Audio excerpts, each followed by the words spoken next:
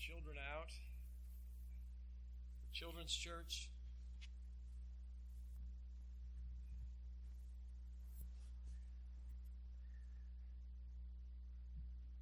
I was going to say it was a bass player that was messing everybody up this morning.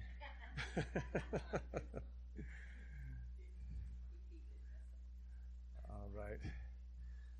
So we're going through the book of Galatians, verse by verse. And so this morning, we are in Galatians chapter 3, verses 1 through 6. So turn in your Bibles to Galatians chapter 3.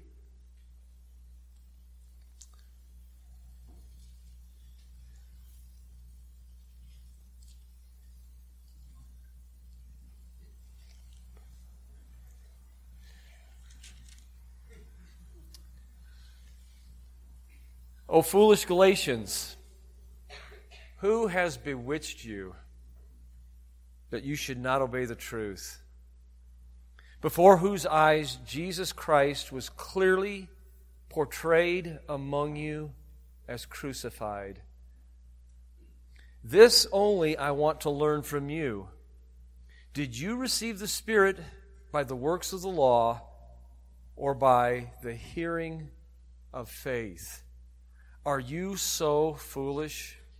Having begun in the Spirit, are you now being made perfect by the flesh? Have you suffered so many things in vain, if indeed it was in vain? Therefore, he who supplies the Spirit to you and works miracles among you, does he do it by the works of the law or by the hearing of faith? Just as Abraham believed God, and it was accounted to him for righteousness. Father, there is so much in these 6 verses that we ask the Holy Spirit to help us to understand the historical context and the ramifications for us today. That, Lord, that the gospel needs to be preserved in its purity and in its simplicity. And Father, as we look at this passage, we understand, God, that the gospel is not just the power to save, but the gospel is the power to perfect. And the same means that is used to save us is the same means that you will use to perfect us. God, it's hard for us to understand that because we live in such a merit-based society. So God, I pray that we will have your mind, that we will apply these passages today, that will make us more like your Son and reflect what it truly means to have a relationship with you. We pray this for your glory in Jesus' name. Amen. You may be seated. So we've been going verse by verse through the book of Galatians. And we know that the gospel has been assaulted, that the gospel has been changed, altered, and the slightest alteration to the gospel completely deludes its message. Paul marveled that the Galatians had moved so quickly from God who called them by grace to another gospel. And he says that other gospel isn't really a gospel at all. So if we change anything about salvation in Christ alone, by grace alone, and we receive it by faith alone, it is a different gospel. It's a different message. Paul, throughout this letter, has been defending his gospel as Christ's gospel, that he didn't collaborate with any of the apostles. In fact, in chapter 1, he goes through this long litany of explaining where he went, where he spent time. All the other of the apostles he had no interaction with, that they didn't add anything to him and they didn't detract anything from him. In fact, when he did meet them, they had to acknowledge that he had a gospel that was the exact same gospels as theirs, and they extended him the right hand of fellowship and said, you go to the Gentiles and you take this gospel to them. And Peter, you've got the same gospel, but you take it to the Jewish people. And then in the rest of chapter 2, Paul explains how he had to confront Peter face to face.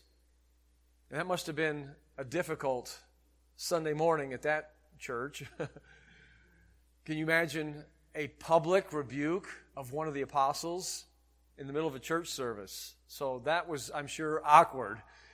And he needed to do that because what Peter had done was done publicly, and it was done in a way that it sent the wrong message about what the gospel was. He says, if you, being a Jew, and you can't even live by the Old Testament law, how is it that you're going to compel and constrain Gentile converts now to abide by the law that we Jews couldn't even keep? And then at the end of this chapter, he says that the law is useful, but it's a tool to die to. All the law can do is point me to an utter failure of able to live up to God's righteous standard. And so Paul makes this really profound statement. He says, I, through the law, died to the law. And so last Sunday we looked at what that meant to be dead to the law and how we go through the law in order to die to it. So the law, it shows us that sin is imputed to us. Where there is no law, sin is not imputed. So when we have a law, all it can do is show me that I've failed to keep God's righteous standard. And when I fail to do that, it is accredited because of something I did. I lied. I stole. I coveted. I blasphemed. Whatever it is. Then God puts that to my account. And it's imputed to me. So that's what the law does. It imputes sin. And then not only does it impute sin, but it makes sin abound. It says that the law was added so that the offense might abound. So is the law contrary to the will of God? No, the law is holy, the law is just, and the law is good. But where sin abounds because of the law, grace superabounds. It goes beyond what the law does, and it gives us freedom under God's grace. Now, the Galatians had been bewitched. It's a very subtle term to bewitch somebody. It means to charm someone. It means to fascinate them with human logic. And Paul calls these people foolish.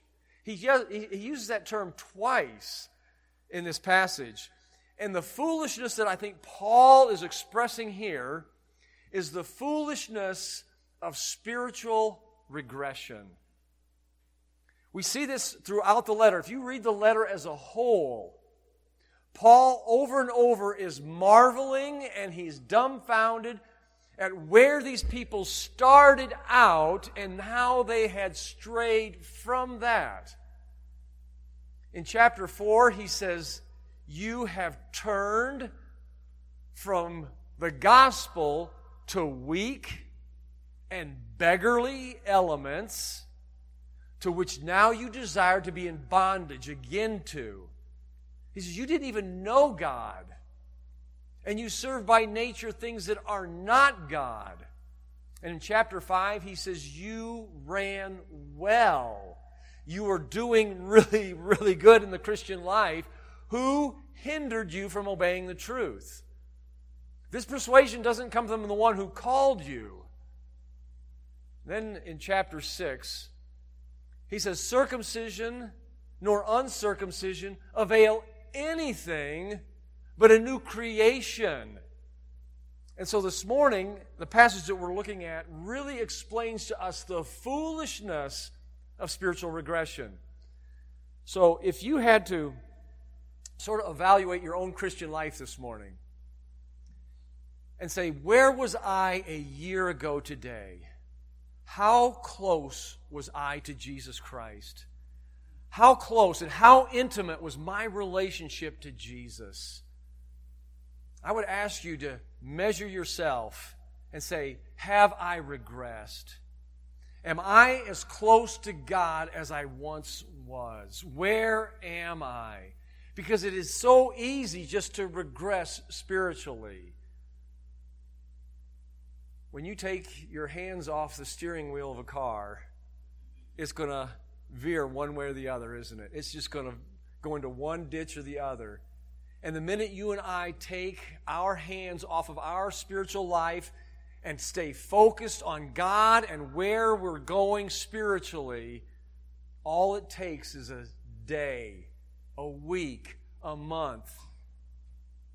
And we say, how did I get where I'm at? Where's that passion that I used to have? Where's my prayer life that I used to have? Where's my love for God's Word? Where's my burden for lost people? Am I where I used to be? It's easy to regress. And Paul says this regression is foolish. It's utterly foolish. Because someone had bewitched them and they were no longer obeying the truth. Truth is objective. It's something that I can measure my walk by. And the first thing that Paul says here, who bewitched you from not obeying the truth, before whose eyes Jesus Christ, and I like the old King James, it says, was evidently set before you crucified. Paul made no bones about who Jesus was and what He did and what He accomplished on the cross. The words that's translated, evidently set before you, is a compound word in the original language. It's got a preposition, which means before, and that's the preposition pro. And then the second part of that verb is graphic. Pro-grapho. It means to placard something on a billboard. It means to paint a picture so clear and so vivid that it is unmistakable. You think about who Christ is and the foolishness of spiritual regression. And Paul says the remedy for that is keeping the cross of Jesus Christ evidently set before your spiritual eyes. I know when I get cold and when I start walking away from my Savior, I have forgotten the cost of my sin. That Christ bore our sins in His body on the cross. Paul made it his practice wherever he went not to stray from the message of the cross. To the Corinthians he said this, I preach Christ crucified.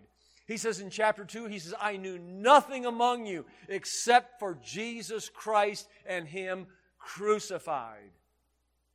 The cross, in 1 Corinthians chapter 1, verses 18 through 24, the cross is foolishness to those who don't believe. The Jews are requiring signs. Greeks were seeking after wisdom. But to those who saved, the cross is the power of God. The cross is the wisdom of God.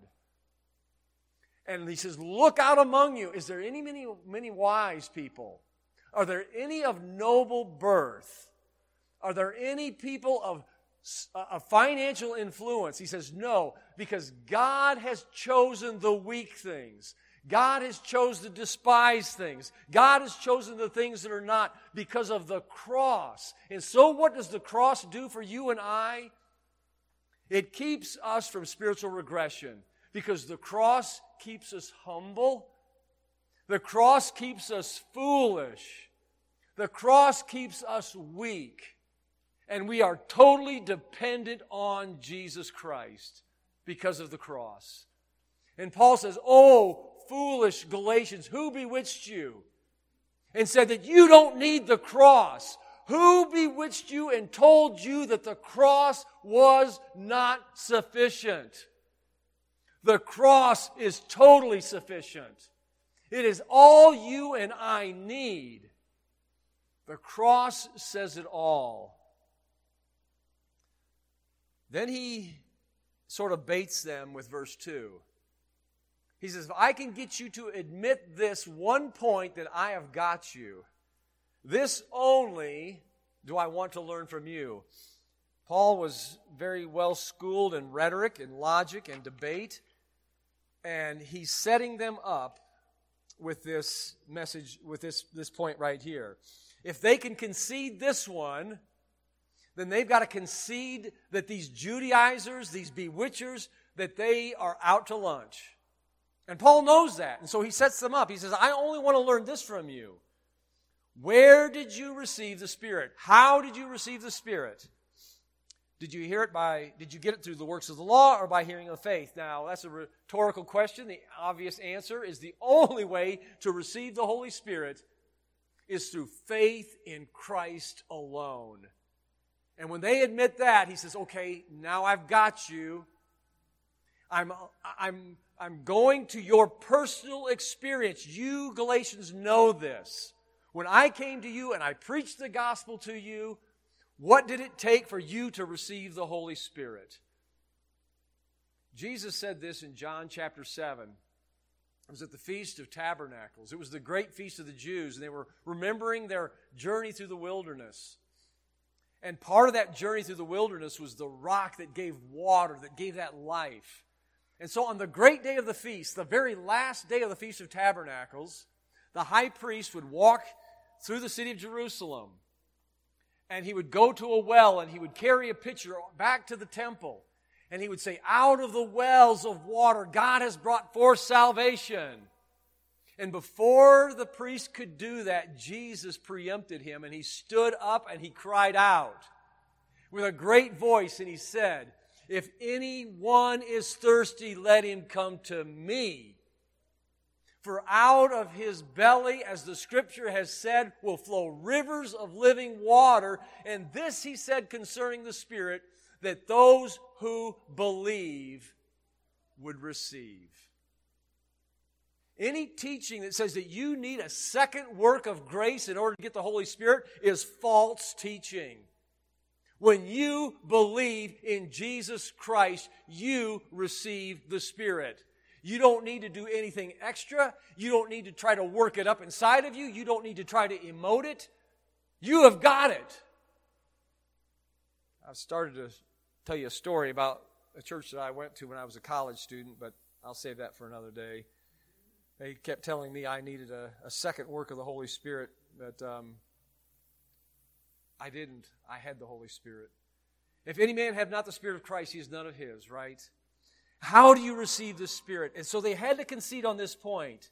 We must be born of the Spirit. That which is flesh, and that which is the Spirit is spirit. Marvel not that you must be born regenerated by the Holy Spirit. That's a gift from God. God is Spirit. If I'm going to relate to God, I must relate to God in my inner spirit. It is my spirit, it's the Holy Spirit that bears witness with my spirit that I'm a child of God. And so Paul says, this is the way you began it. You began an experience with God. You began a relationship with God because God regenerated you. Not by works of righteousness, which we have done, Titus 3:5, but by the washing of regeneration and the renewing of the Holy Spirit. That's the way we begin the Christian life. So Paul is shifted from the cross, being evidently sent before you, now to how did you receive the Spirit? And he's got them. And so now he gives another question in verse 3. Are you so foolish? having begun in the Spirit, are you now made perfect by the flesh? Now, every one of us, when we get saved, still has our unregenerated flesh hanging around. Don't you just wish it was gone? What a day that will be when my Savior I will see. Oh, just to get rid of this unregenerated flesh. And to think that I could somehow get to spiritual maturity through my unregenerated flesh, that is human effort, what a foolish concept. And yet we do that all the time. We put artificial standards on people in our churches. We do it to ourselves, and we condemn ourselves because we're not living up to what somebody else expects of us. That is a foolish way of thinking. The flesh, the unredeemed part of you and I, in Romans chapter 8, it says this, in my flesh dwells no good thing. So how do I grow? How do I reach that perfection then if I've got this unregenerated flesh? And I start in the Spirit. This is how I do it. Romans chapter 8 and verse 13 through 14. I, by the Spirit, put to death the deeds of the body. That unregenerated Patrick, that unregenerated whoever you are this morning, how do I get that victory? It's not by my human effort. It's Christ on the cross crucified.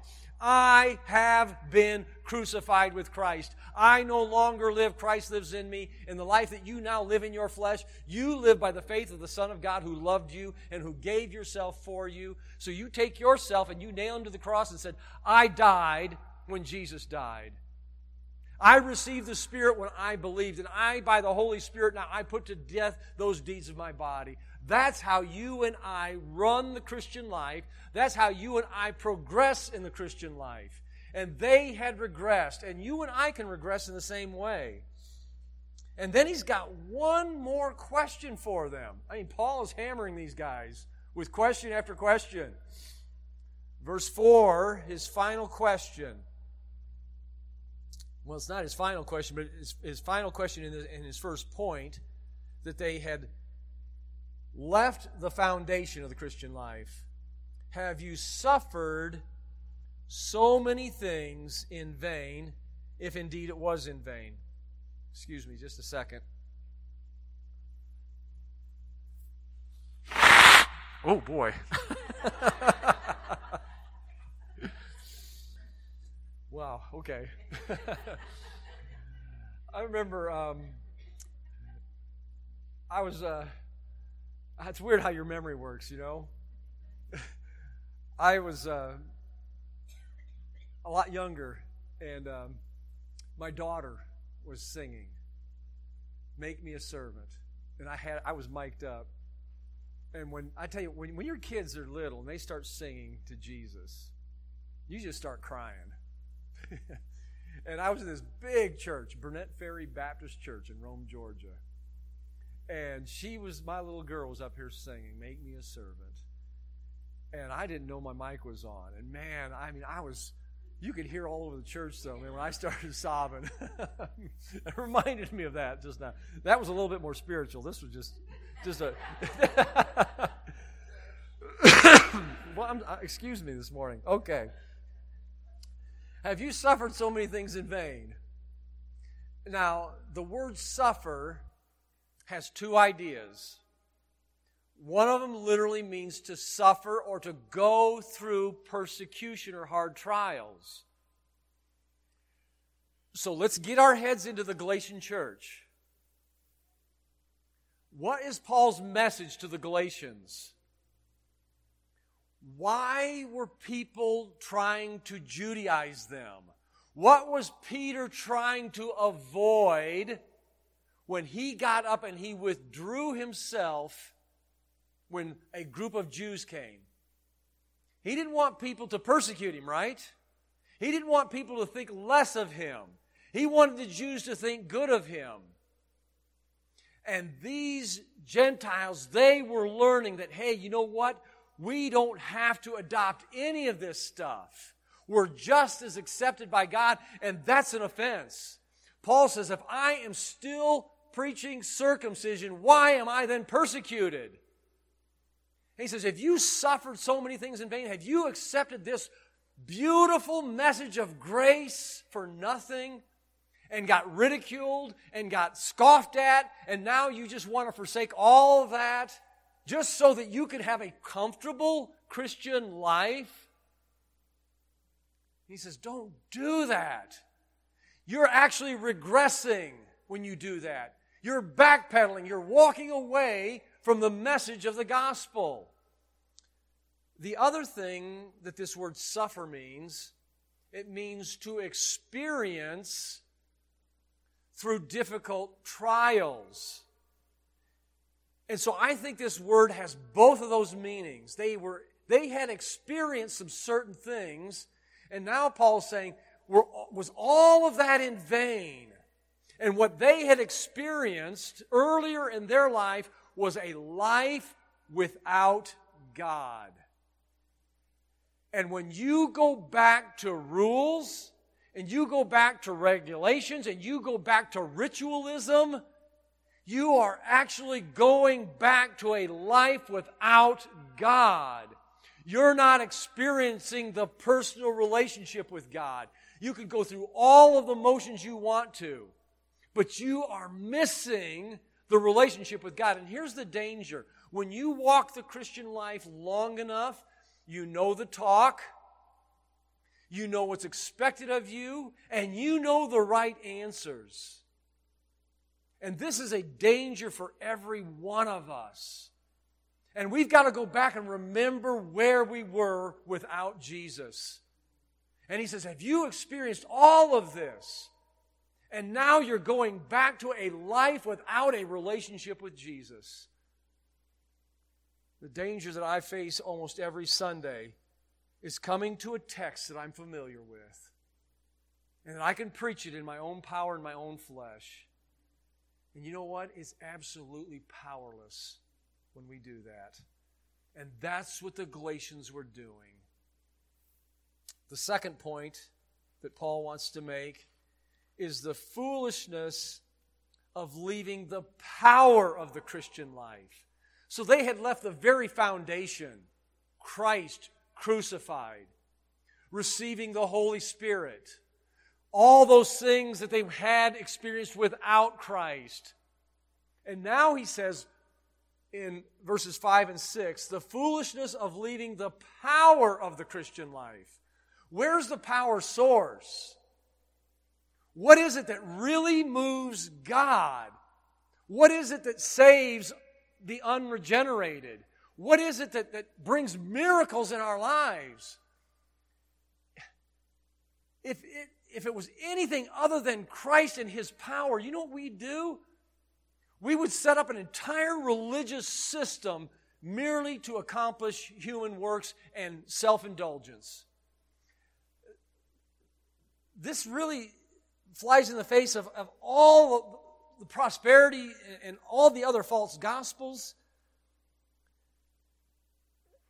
Yesterday, Brother Dan told us a story, a true story about a pastor in Colombia who for nearly 20 years did everything he could to see a church grow. And that church never grew beyond about 20 people. And so he and his wife got before God and said, God, we've done everything we know to do. And God, it's time for us to do something else. We still love you, Lord. We still want to serve you, but we're not going to be a pastor. I'm not going to be a pastor, and she's not going to be a pastor's wife. We're walking away from that. And after they got done praying, he looked at his wife. He says, well, what did the Lord speak to you about? And she said, we can't do this. God has called us. And he looked at his wife. He says, this is what God spoke to me. He says, you've been doing it your way long enough. Now let me do it my way. And Dan told us that church went from 20 people to now a church of 35,000 that has service after service after service after service. And this is what Paul is saying in here. He's saying, you guys knew all about God. Then you came to know God. And rather you came to be known by God. And now you've turned back to weak, beggarly, ABC elements in which you desire to be bondage again. You're observing days, you're observing weeks, you're observing months, you're observing years. That's all the Jewish calendar. And it's doing absolutely nothing. How is it that God works mightily among you? How is it that God empowers you for ministry? It's by faith. That book that we gave out to the church, Fresh Wind and Fresh Fire, that was Jim Cymbala's message in a nutshell. It is on our knees before God and experiencing God in a real way. And so Paul is again using their experience. But here's where Paul counterbalances that. Because I don't want a church and I don't want Christianity just based on my experience. I want my experience to match sound doctrine. If my experience doesn't match sound doctrine, you need to throw that experience out. And Paul juxtapositions your experience with Bible. How is it that God works miracles? How does God supply the Spirit? And then he says, just as Abraham believed God. He says, I'm going to take you now to the Bible, and I'm going to give you sound biblical doctrine. How did God do those incredible things in the life of Abraham? This is Bible doctrine, he says, you Galatians, and you listen good. He says, when he left and he forsook Ur of the Chaldees, that was God telling him to obey. When he left his kindred, when he left his family, that was Abraham obeying Scripture, obeying the voice of God. When Abraham went out and looked at those stars, he says, so will your seed be. That was Bible doctrine. Now, how does God do that? How does God produce those miracles? How did God give him Isaac? It wasn't because he worked it out in his own flesh. In fact, we see later on in the book of Galatians what happens when we try to work out the Christian life in our flesh. We make a mess of it, don't we? Abraham sure did with Hagar and with Ishmael. What does it mean to supply the Spirit?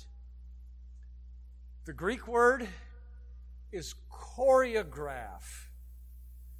Now, the Greek definition is very similar to the English definition. I'll just give you the Greek definition. It means to furnish and supply at one's own expense. So it's God who furnishes and supplies everything that you and I need. It means to supply everything for a chorus or a dance. Isn't that interesting? That's the Greek word. And that's the word that Paul chose to use here. Who is the one who's choreographing everything? Who is the one who's ministering, who's setting it all up and supplying it? Here's the English definition of a choreograph. It means the one who composes and supplies all the steps and all the moves for the dance performance. So kind of picture this. Who is the one who does that in our lives? Who performs and supplies and sets up every single dance where it's perfectly choreographed? That's Almighty God.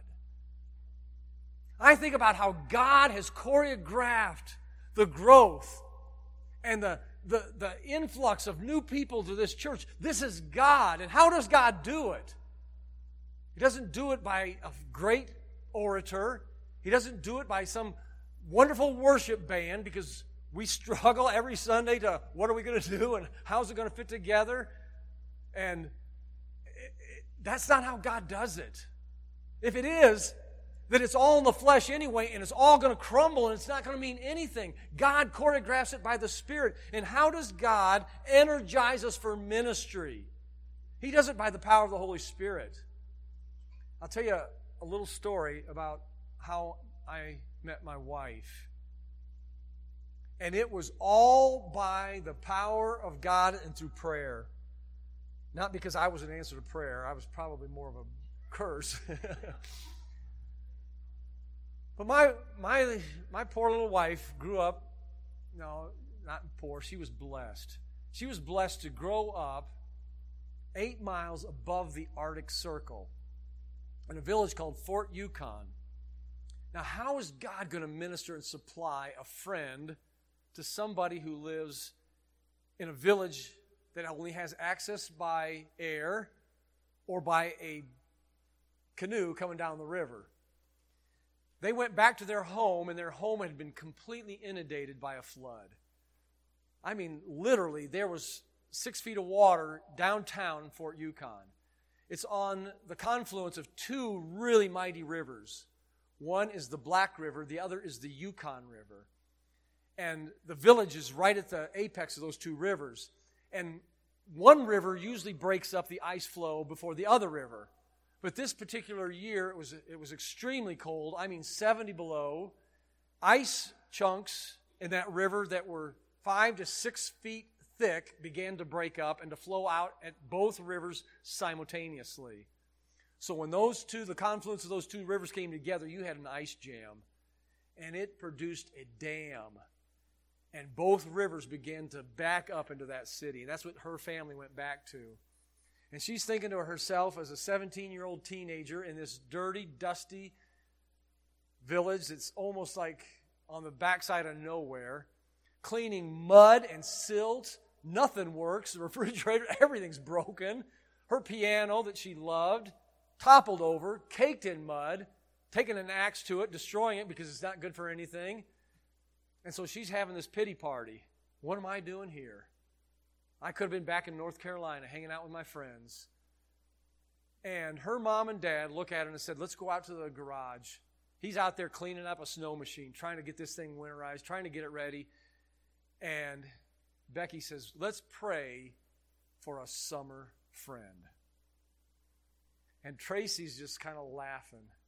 She goes, who in the world is going to be this little girl, a nobody, but God cares about?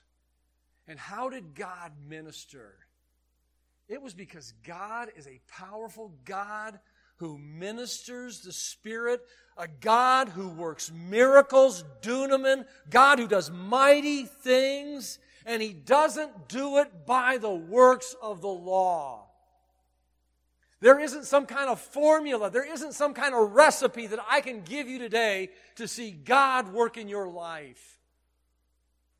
How does God do it? Why would we ever forsake the power of the Christian life for something that never can deliver anyway? There is no substitute than falling on your face before God and taking God at faith.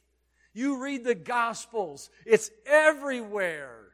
The centurion's servant came to Jesus and he says, I'm not even worthy to have you come under my roof. You just speak the word. And Jesus said, when I saw that kind of faith, I marveled. The woman who said, if I can just touch the hem of Jesus' garment, I know I'll be made well. She didn't say, if I just follow these rules, if I do this 10-step series. No, she said, none of that. If I just touch Jesus, I'll be made well. He turned around, he says, your faith has made you whole. How is it that God does it, O foolish Galatians? The power of God, the energizing for work and ministry. He is the source of all things. And then he uses Abraham as a doctrinal support, who forsook Ur, who left his kindred, left his family, inherited lands, and had the miraculous conception of Isaac. And because of that, he received complete righteousness. Righteousness isn't something we earn. It's nothing we merit. It is imputed. The Christian growth isn't something we merit. It's not something we earn. It's something that we delve into by faith and we walk with God. Righteousness is 100% God imputing, putting it into our account, but believing that is our responsibility. This is how we receive from God. This is how we begin the Christian life. This is how we experience God in reality and every day. And this is how you and I are perfected and we mature. The foolishness of regression. Don't leave your foundation. Stay grounded in the Scripture. Keep the crucifixion before your eyes. Call on God and believe Him. Walk with God in humility. Be willing to be a fool by this world's standard in order that you might be wise by God's standard. Be willing to be weak by this world's standard so that God might empower you. Remember where you were before you experienced God. Don't leave the power of the Christian life for something that can't supply. God ministers the Spirit. God empowers for ministry. God accomplishes all His eternal blessings through the power of faith. The foolishness of spiritual regression. Father, this morning we are going to keep the crucifixion evidently set before us. God, this is a monthly reminder when we take the Lord's Supper that it is Christ crucified. Lord, that there is nothing in us that merits salvation.